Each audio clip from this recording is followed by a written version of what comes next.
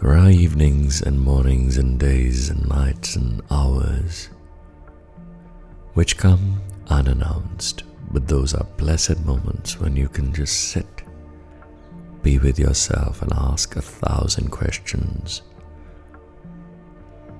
about existence, about yourself, about the purpose of life, about where you're headed, about what you want to do. And in those blessed hours and moments when I sit and ask these questions, the best way to look for an answer is to quieten down, to just stroll with the breath, to just move in sync with your own heartbeat, and realize that there is a miracle of a universe inside of us. Millions of coordinated bodily functions, trillions of cells working in perfect unison.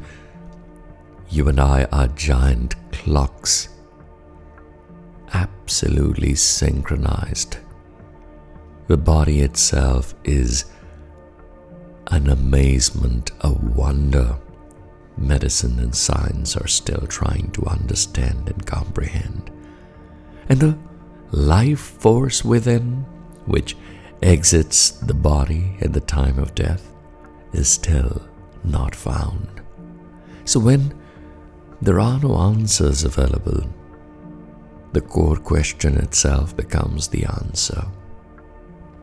The life force itself becomes the provider of life. It becomes the absolute ultimate energy that makes everything work and tick. So think about yourself.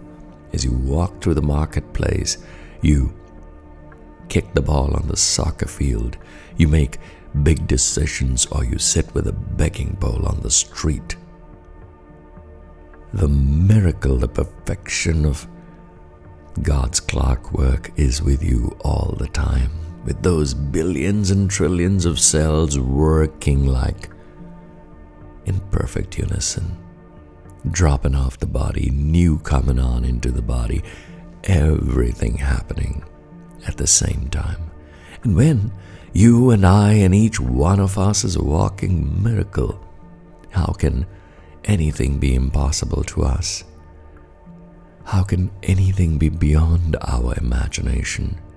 Everything that we see around today, the unfolding of science, is something that was a miracle a few hundred years ago, yet it has happened. And what we see today and envision as impossible, miraculous things, works of magic and mysticism, are something science is going to catch up to and unfold tomorrow. So, it's only that which is called impossible, improbable, and magical, which has not been turned to reality today. But man, with his infinite wisdom and intelligence, continues to move and strive in that direction. But there's another direction we continue to strive in, wherein we constantly feel divided from each other. A part of each other is what we are, not apart from each other. Because the moment we synergize, imagine what wonders we can perform and do. Most of our lives are lost in conflict. Most of our time is wasted on things that we feel divide us, separate us, and we end up competing with one another. But imagine the moment the entirety of us decides to work together in unison for peace, for love, for togetherness, for solutions. We'll find answers.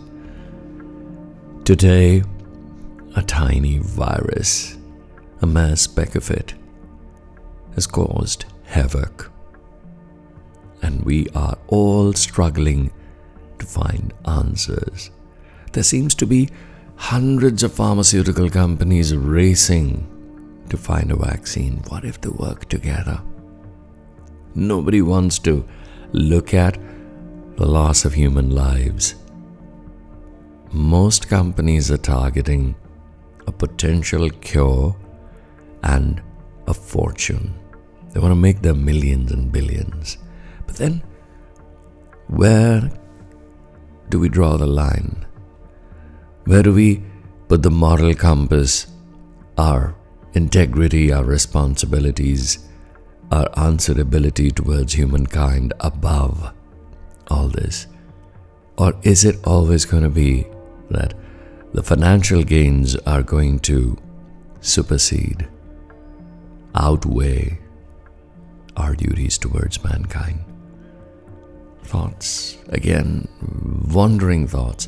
But the more we escape the truth that we need to work together, the more this tiny virus keeps bringing us back to realize it's been almost a year we are struggling with it, and yet we don't seem to understand.